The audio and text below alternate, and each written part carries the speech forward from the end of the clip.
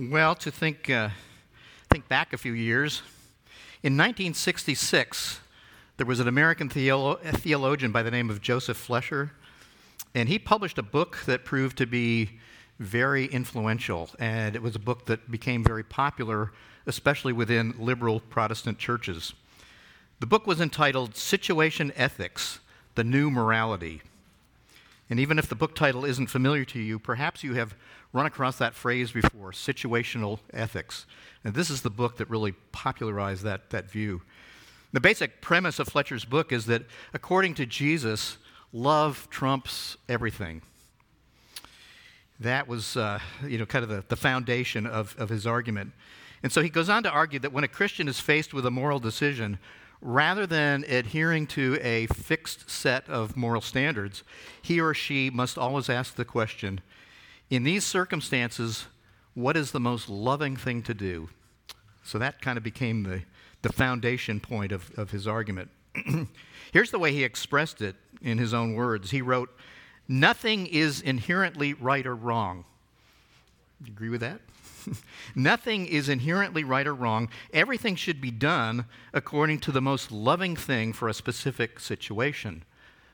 Hence, situation ethics. Well, I was in high school at the time that the book hit the market, and it quickly became the subject of much conversation. I'm about to say controversy. It should have been controversy, but instead it was conversation. And that included the liberal Protestant church that I was attending with my family at the time. Well, not surprisingly, Fletcher's views were well received within the church that I was attending. And the reason for that is that it basically gave full expression to the path that church was already on. Love became the mantra, and it led to all kinds of conclusions within the church. So within this church, you would hear comments like, it's okay for couples to live together without getting married as long as they love each other. Or, it would be reasonable to withhold the portion of your federal tax dollars that would go to military spending because military spending is incompatible with love. So these were the kinds of viewpoints that you would hear. By the 1970s, the church gave full approval to homosexual relationships, provided they were monogamous. The idea was that if two people love each other, who's to interfere? To think otherwise is unbiblical and wrong. That was the argument of the pastor. Well, beyond these sorts of moral positions, this particular church actually took pride in these liberal perspectives. And the church was highly critical of churches that they labeled as fundamentalist or anti-intellectual, narrow-minded, judgmental. Those kinds of terms were used for conservative churches. Well, where does this kind of thinking come from? Well, it's not hard to imagine. It's what happens when the church stops heeding the infallible Word of God and instead looks to human wisdom, relying on human viewpoint thinking, and the result is disastrous. Moral standards kind of go out the window. They become twisted. The church begins to look a whole lot like the world, and perhaps sometimes the church even looks worse than the world. But this isn't a new issue. This sort of disregard of Scripture and turning instead to human viewpoint, worldly thinking was the underlying source of trouble in the church at Corinth. The Corinthian church's failure to reject human wisdom and replace it with the truth of God's Word left the door wide open for all kinds of immoral behavior, putting the purity of the church in serious jeopardy. And as we're going to see, the church in Corinth even went so far as to boast about a church member who was living in open sin, as if accepting him was something to be proud of. And clearly, this was an issue that needed to be addressed, and that's precisely what the Apostle Paul does in chapter 5. And so the theme of 1 Corinthians chapter 5 could be expressed like this. The moral purity of the church matters to God, and every church member has the responsibility to pursue it. The moral purity of the church matters to God, and every church member has the responsibility to pursue it. Well, again, just to back up a little bit, as we've seen, the fact that at the outset of this letter, the Apostle Paul devotes 4 full chapters to the issue of divisions within the church at Corinth kind of underscores the fact that this was a serious issue within the church. the divisions that we even heard about in the sermon this morning. And we saw that the underlying problem in the church in Corinth was that they still clung to the world's way of thinking in regard to their spiritual leaders, with different factions placing their favorite leader on a pedestal. And the implication was that not only were they taking their guy and putting him on a pedestal, but they were kind of downplaying the others. And that's where the divisions were coming from. In chapter 3, verse 3, we read this a couple of weeks ago. Paul writes, "For you are still fleshly. For since there is jealousy and strife among you, are you not fleshly? Are you not walking like mere men?" So though they were followers of Christ, they were still holding on to a fleshly way of thinking, reflecting the world's standards and not Christ's. Well, Paul went on to explain that they were exalting men instead of seeing these leaders as simply servants of God, again, as we heard this morning. They needed to recognize that it is the work of God alone that results in changed hearts and spiritual growth. And so at the end of chapter 3, Paul exclaims this. He said, "So then, let no one boast in men." Well, then in chapter 4, Paul again admonished the Corinthians for their prideful arrogance in this matter as he kind of outlined the characteristics of true servant leadership. So, was the disunity in the Corinthian church an isolated instance of worldly thinking affecting this particular church? Is that kind of the one category where they were worldly in their thinking? Well, when we come to chapter 5, we quickly discover that the answer to that question is no. Sadly, it's not an isolated incident. In fact, throughout chapter 5 and chapter 6, Paul admonishes the Corinthians for clinging to human viewpoint reasoning instead of focusing on the clear commands of God. So you could think of this church as, this is a church that is characterized by disobedience to the Word of God. Well, a few weeks ago, when we began our study of this letter, we took a brief look at the historical and cultural characteristics of Corinth.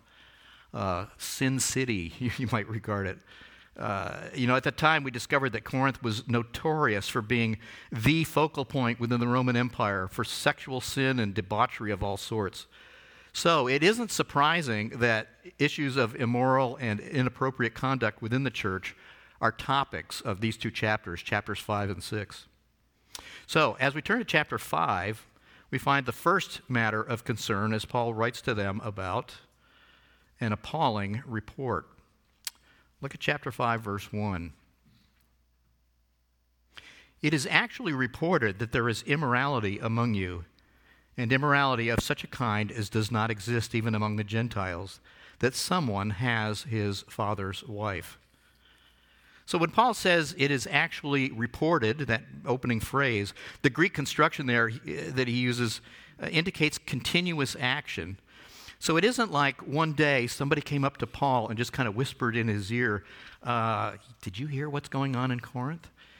Quite the contrary. What Paul is saying here, the wording that he's using, the way it's structured, what he's saying is this issue is widely known because it keeps being repeated and it's spreading everywhere. So this is an issue that had become very public, and it was spreading throughout the Christian world, this report of immorality.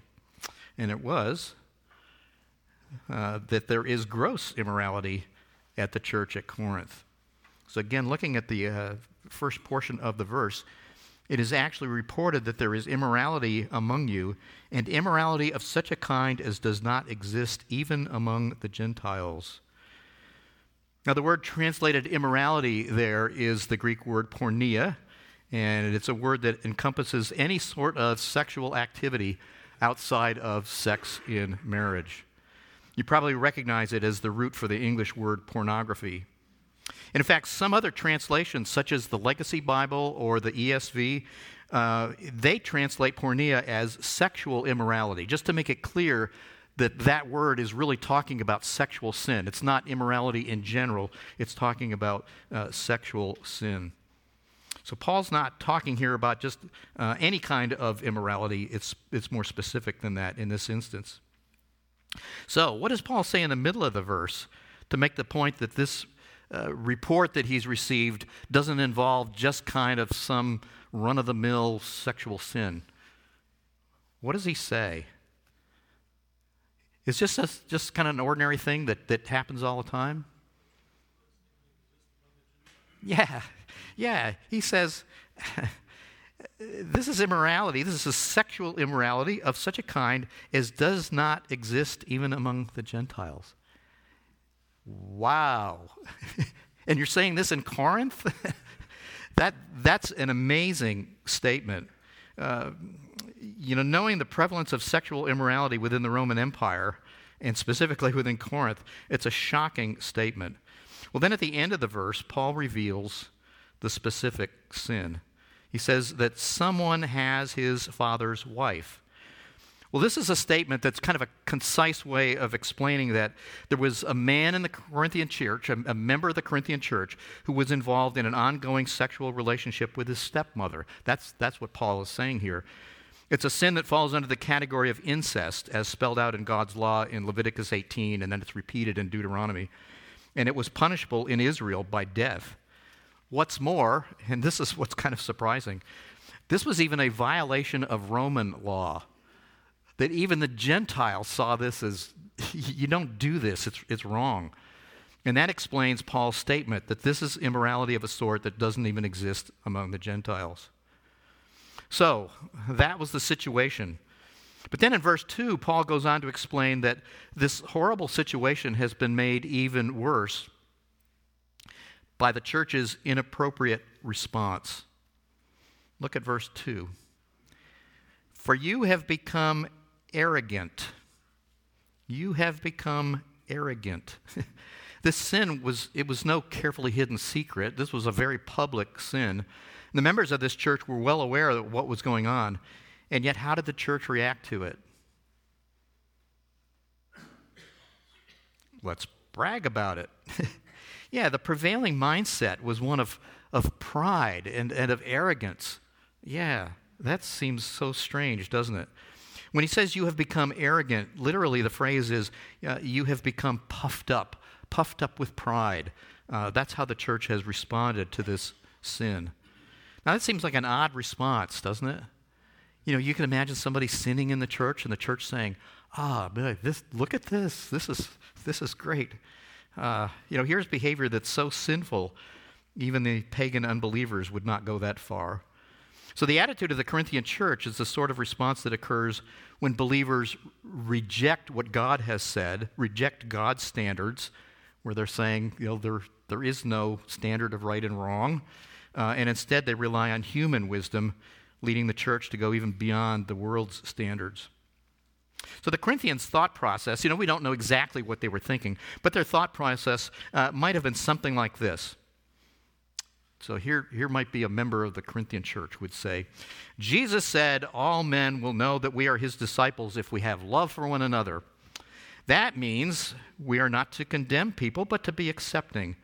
After all, this man and his stepmother clearly are in a love relationship with each other, and what they do as individuals is up to them.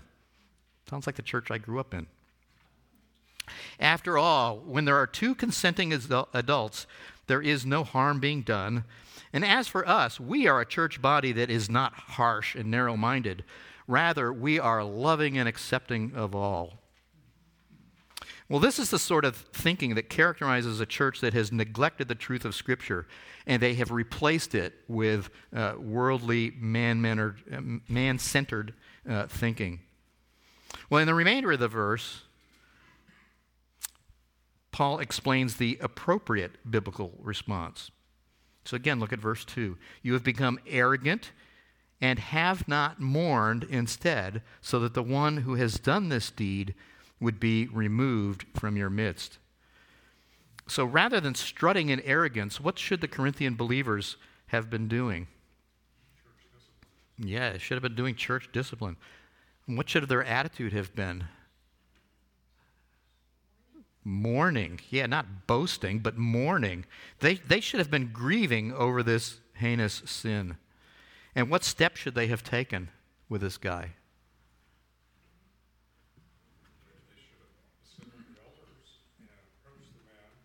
And and removed him. Yeah. Yeah, this is a guy that's been doing this for a long time. He's unrepentant, and excommunication would have been the appropriate step to take. Well, do you think the Corinthian church should have known that this was a serious sin, an act that is offensive to God, and that the man should have been placed under church discipline? So do you think they understood God's standard, and do you think they understood how the church is to respond to something like this? Yeah. How long had Paul been there? Do you remember? Year and a half. They had been under Paul's instruction for a year and a half. And then after Paul departed, who came? Apollos. You remember the description of Apollos in Acts tells us that he was a man described as being mighty in the Scriptures. So they had the teaching of Paul, and then they had the teaching of Apollos. Do you think they had heard Leviticus chapter 18 before on incest? Absolutely they had. Do you think Paul had ever talked to them about church discipline and how to follow that, the teachings of Jesus on that subject? Yeah, and in fact, we know that they had God's moral law. We know that they had the importance of church discipline because of what he says in verse 9. Look down in verse 9. I wrote you in my letter not to associate with immoral people. Remember, we talked some weeks ago about the fact that 1 Corinthians is not the first letter that Paul had written to the church in Corinth. He had written to them before. And what was the issue that he had written to them about? Immoral people in the church. Yeah, he had already instructed them to deal with the sin in their midst. But they were not yet willing to obey, were they? So the response to this sin was shameful and inexcusable. And next we encounter the Apostle Paul's response. Look at verses 3 through 5. For I, on my part, though absent in body but present in spirit, have already judged him who has so committed this, as though I were present. In the name of our Lord Jesus, when you are assembled, and I with you in spirit, with the power of our Lord Jesus, I have decided to deliver such a one to Satan for the destruction of his flesh, so that his spirit may be saved in the day of the Lord Jesus. Well, notice that Paul makes it clear regarding this man that Paul's verdict is guilty. You know, the implication here is that Paul understood everything that he needed to know about this man and what this man had been doing and how long he'd been doing it. He knows the situation. He knows enough about it to make the right call. In our vernacular, we might term this set of circumstances from Paul's perspective as it's a no-brainer. The issue here is just clear. So Paul states very clearly that even though he's not physically present, he has judged this man to be guilty all the same. But he goes on to explain that this situation must be dealt with in accordance with the biblical administration of justice. Look at verse 4. In the name of our Lord Jesus, when you are assembled, and I with you in spirit, with the power of our Lord Jesus, we'll stop at that point. You know, here he calls them to assemble as a church body in whose name? They're to gather in Jesus' name, aren't they? You know, the name of the Lord Jesus. And Paul assures them that he will be present in spirit, meaning he's fully behind the action that he is instructing them to carry out. And by what power and authority are they to do this? Is this something that they just do on their own? Yeah, it's with the power of the Lord Jesus, isn't it? So if you're wondering about the source of Paul's admonition here, this set of instructions that he's giving in verse 4, I invite you to turn to Matthew 18, where Jesus offers the instructions for carrying out church discipline.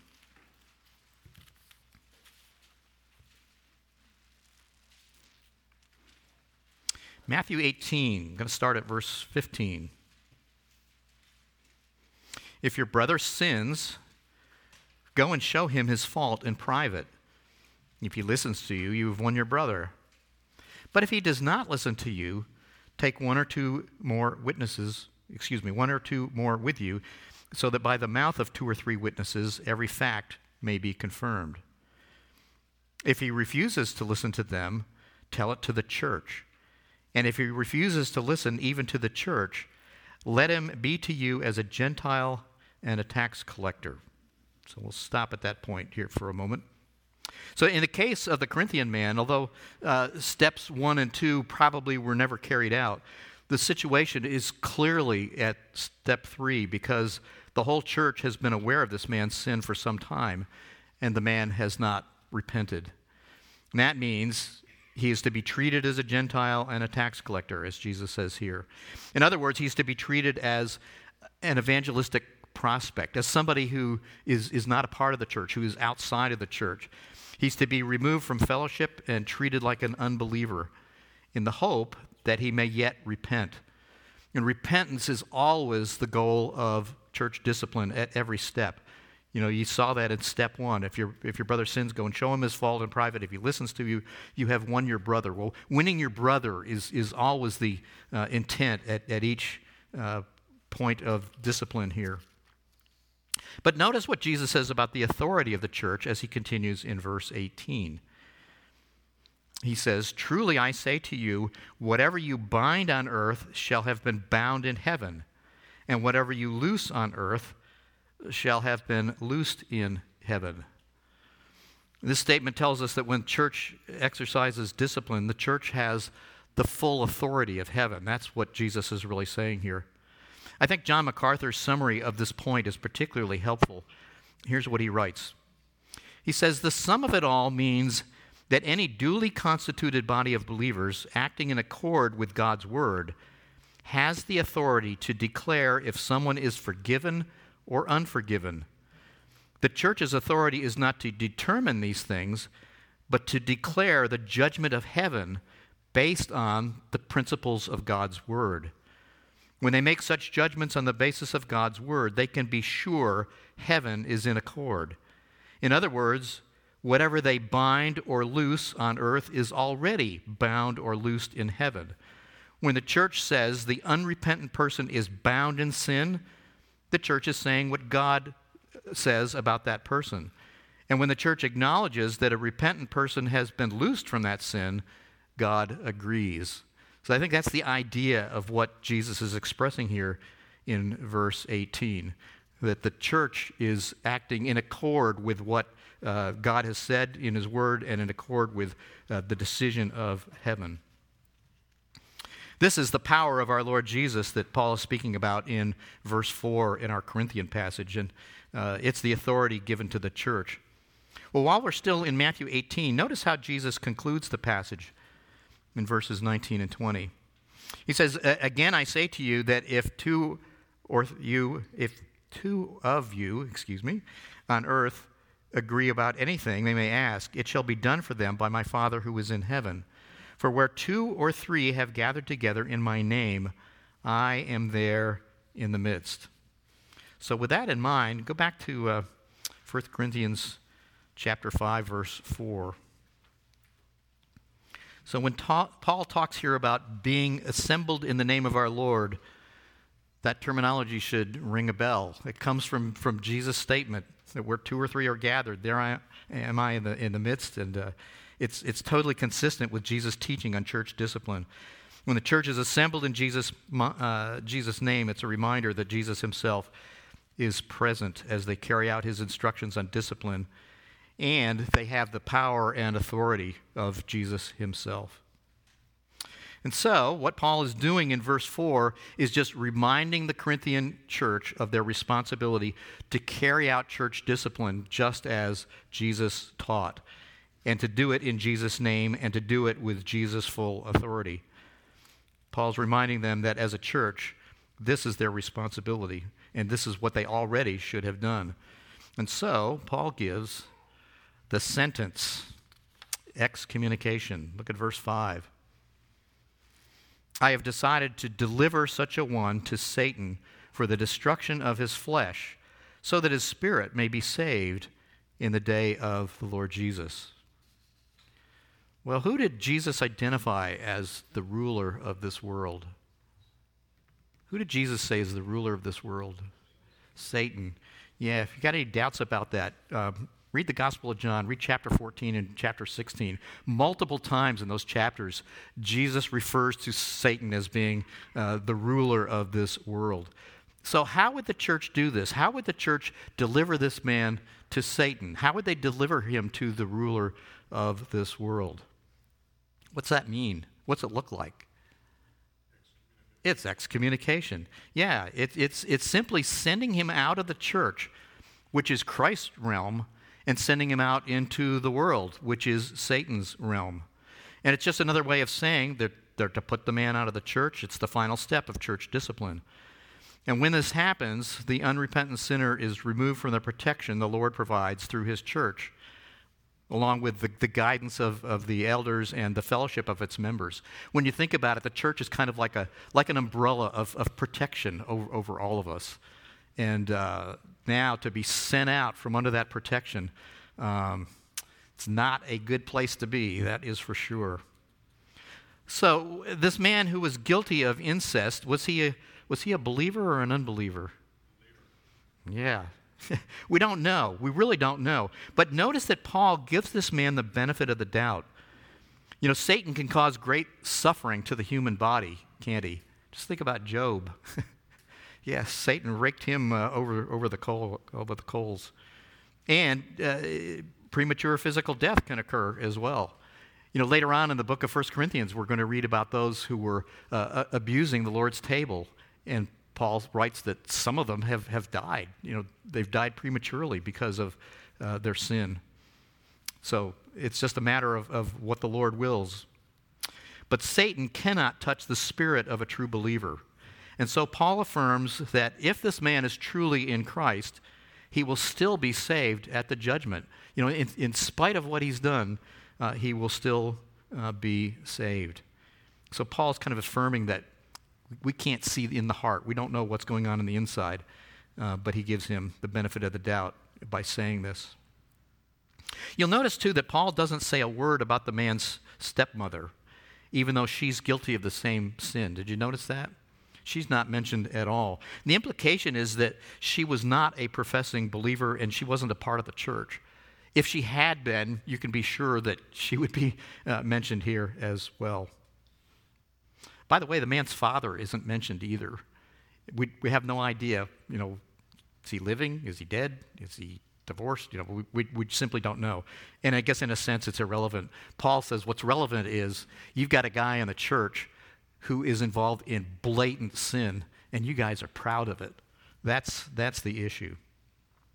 Well, having outlined what the Corinthian church must do to rectify this situation, Paul now rebukes the church as he addresses the bigger issue, and that's the importance of maintaining purity in the church. And so in the next section, we come to Paul's admonition to the church. Look at verse 6. Your boasting is not good. Do you not know that a little leaven leavens the whole lump of dough? Clean out the old leaven so that you may be a new lump, just as you are, in fact, unleavened. For Christ our Passover also has been sacrificed.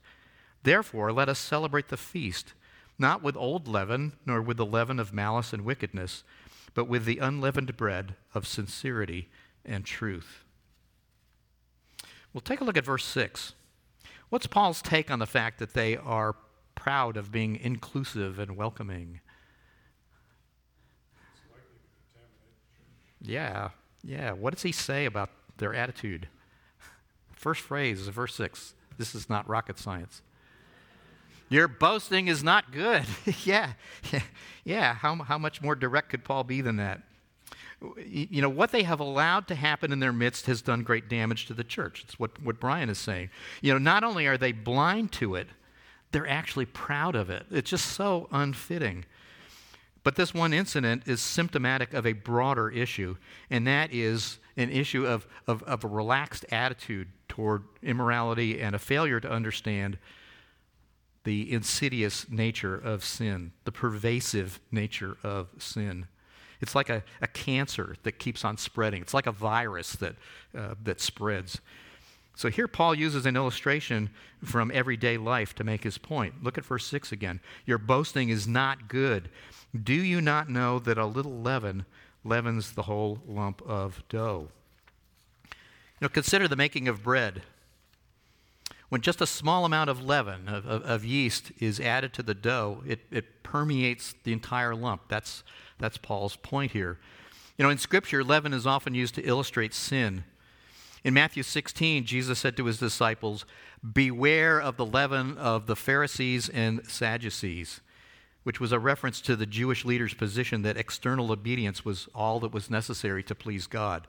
That teaching, it was a misleading lie, and it was sin. It was an idea that spread in its influence, and just like leaven affects an entire lump of dough. So Paul is drawing an analogy with the lump of dough being like the church. So how much leaven does it take to affect the whole lump of dough? What does he say? Just a little. How much sin does it take to affect the whole church? Just a little, not very much. Yeah. So Paul's implication here is that the purity of the church matters to God, and it doesn't take much to destroy it. I invite you to turn to Ephesians chapter 5 just for a moment. You can keep your finger in 1 Corinthians 5. Let's see, Ephesians. Here it is, Ephesians 5, verse 25, familiar verses. Paul writes, "Husbands, love your wives." Okay. And then here's how he illustrates that point. "Just as Christ also loved the church and gave himself up for her." Why? "So that he might sanctify her, make her holy, having cleansed her by the washing of water with the word, that he might present to himself the church in all her glory, having no spot or wrinkle or any such thing, but that she would be holy and blameless." Does the purity of the church matter to God? Absolutely it does. When you think about Countryside, the reality is that Countryside is not our church. It is Christ's church. As a body of believers, we are a part of Christ's church. It's the church that he loves. It's the church that he died for. It's the church that he is sanctifying, that he might present to himself a church that is holy and blameless, without spot or wrinkle, in all her glory. The purity of the church matters to God, and it's God's goal for the church. Well, in verses 7 and 8, Paul expands his illustration of sin being like leaven as he admonishes the Corinthians to deal with the sin in the church. Verse 7, "Clean out the old leaven so that you may be a new lump, just as you are in fact unleavened. For Christ our Passover also has been sanctified." Has been sacrificed. So, verse 7, Paul here is making a point using an illustration based on the celebration of Passover. The Lord had instructed the Jews that on the night that he had chosen to bring them out of Egypt, they were to slaughter a lamb and sprinkle some of the lamb's blood on the doorposts and on the lintels of their houses, so that the angel of death would see the blood and pass over their houses as he went through Egypt, killing the firstborn of the Egyptians. That was the final plague. Well, the Israelites were also to bake bread without using any leaven, because there would be no time to wait for the dough to rise as they fled from Egypt. They needed to get out in a hurry. Well, in their commemoration of the Passover each year, the Lord had instructed them to remove all leaven from their houses, because it represented the former life when they were enslaved in pagan and idolatrous Egypt and had passed over into a new life as God's own people in the Promised Land. So with that background in mind, notice again what Paul says in verse 7. He says, "Clean out the old leaven so that you may be a new lump, just as you are in fact unleavened. For Christ our Passover also has been sacrificed." So as followers of Jesus, believers are to clean out the old leaven. Well, what's that? It's their sin. They're to get rid of the old sin patterns of immoral actions and speech, of sinful thoughts, attitudes. Believers are to be a new lump that has no leaven. But then Paul adds, "just as you are in fact unleavened." Well, wait a minute. How can you clean out the leaven if you're already unleavened? Well, what he's talking about here is that positionally, every believer at the moment of salvation has been clothed with the righteousness of Christ. But as a new creation in Christ, each believer is no longer enslaved to sin and now must progressively get rid of the sin that so easily entangles. That's how the writer of the book of Hebrews put it in Hebrews 12:1. Believers are to work toward living holy lives, consistent with the reality of their position in Christ. That's the point that Paul is making. Well, then he concludes verse 7 by declaring, "For Christ our Passover also has been sacrificed." That just as the blood of the sacrificial lamb was the means of God sparing the firstborn of Israel and accomplishing their rescue from slavery in Egypt, so Jesus, as our Passover lamb, voluntarily sacrificed himself to set every person who would ever believe in him free from the bondage to their sin, the slavery to sin. Well, then Paul concludes this paragraph with verse 8. "Therefore, let us celebrate the feast, not with old leaven, nor with the leaven of malice and wickedness, but with the unleavened bread of sincerity and truth." Well, the feast that Paul refers to here, he's not talking about the Passover. It's simply daily life as a Christian. You know, we kind of feast on the Lord daily now that we are in Christ. It's an ongoing celebration of God's rescue of us through Jesus' sacrifice. It's the celebration of what God has done through Jesus and of the life that we now enjoy together as the church, as the body of Christ. So, what should the Christian celebration not include? As we go through this daily celebration of the goodness of the Lord and of his rescue of us, what should that celebration not include? Our sin. Yeah, our old sin patterns, that old leaven. And then he talks about examples. Malice. Malice is the desire to bring harm to someone else. You say that has no place among believers. Or wickedness, that's the carrying out of evil. Again, has no place in the church. The point is that the church is to actively get rid of these things through the pursuit of personal holiness and, when necessary, through the exercise of church discipline when there is a brother or a sister who has fallen into a pattern of persistent sin. And why? It's so that the church will be holy and pure and characterized by sincerity and truth, as Paul says here at the end of the verse. The church is to be an open book with nothing to hide and nothing to speak but truth. Well, then in the final paragraph of this chapter, Paul seeks to clarify a point of misunderstanding as he offers the biblical perspective on judgment. Look at verse 9. "I wrote you in my letter not to associate with immoral people. I did not at all mean with the immoral people of this world, but with the covetous and swindlers, or with idolaters, for then you would have to go out of the world. But actually, I wrote to you not to associate with any so-called brother if he is an immoral person, or covetous, or an idolater, or a reviler, or a drunkard, or a swindler, not even to eat with such a one. For what have I to do with judging outsiders? Do you not judge those who are within the church? But those who are outside, God judges. Remove the wicked man from among yourselves." So Paul begins here by correcting a wrong perspective. You know, we took a kind of a quick glance at verse 9 earlier that Paul had written to them before on this same subject, but it bears repeating that this subject of immorality, it's not new. Paul had already talked to them about this, had written to them about this. But the statement in verse 10 makes it clear that the Corinthians had misunderstood Paul's teaching. Again, look at 9 and 10. "I wrote you in my letter not to associate with immoral people. I did not at all mean with the immoral people of this world, or with the covetous and swindlers, or with idolaters, for then you would have to go out of the world." So when Paul said, "Don't associate with immoral people," who did the Corinthians think he was talking about?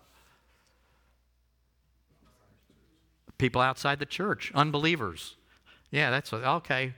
Yeah, we're to stay away from immoral people, so we'll just gather in our holy huddle and, we won't worry about what's going on out there in the world. We'll just stay away from them. What effect do you think that would have, that sort of mindset? What kind of effect might that have on evangelism? Probably not too good. It would certainly pare down the mission field, wouldn't it? It would be the only unbelievers you would talk to are people that, morally are kind of like us. Yeah, and certainly that's not what Paul was instructing them about at all.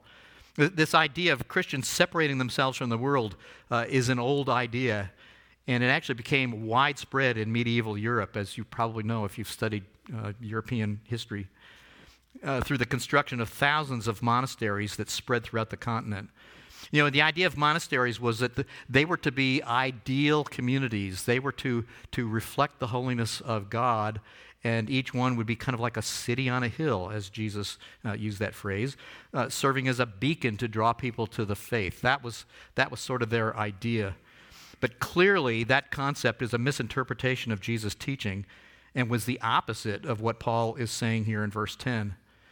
Not only that, but the practice of monasticism runs counter to the entire focus of Jesus' ministry. Remember what the Pharisees and Sadducees accused Jesus of? Yeah, he's a friend of tax collectors and sinners. Jesus' ministry was characterized by dealing with those who had a great need for him, those who were caught up in sin. And then think about his command in the Great Commission. They're to go into the world, not isolate themselves from it. So, the Corinthians, they were not to isolate themselves from the world. And in his earlier letter, what had Paul actually called them to do? He had instructed them regarding the necessity of separating from unrepentant believers. Look at verse 11. But actually, I wrote to you not to associate with any so-called brother if he's an immoral person or covetous or an idolater or a reviler or a drunkard or a swindler, not even to eat with such a one. So if we encounter someone who has a clear understanding of the gospel and who professes to be a Christian, we are not in a position to conclude otherwise. If somebody understands the gospel and they are professing Christ, we can't see what's in their heart. But it's certainly possible for someone to profess Christ and in reality not be a true believer at all. And that's what Jesus was referring to when he spoke of the tares among the wheat, that it can be hard to tell the difference between the real and the false, but that God will sort it all out at the judgment. However, when a person professes Christ and yet clings to a lifestyle characterized by an unbroken pattern of sin, they are not to be received into the fellowship of the church as if everything is okay. Quite the opposite. Such a person is to be lovingly confronted by members of the church body, following the steps of church discipline that Jesus outlined in Matthew 18, as we saw earlier. And again,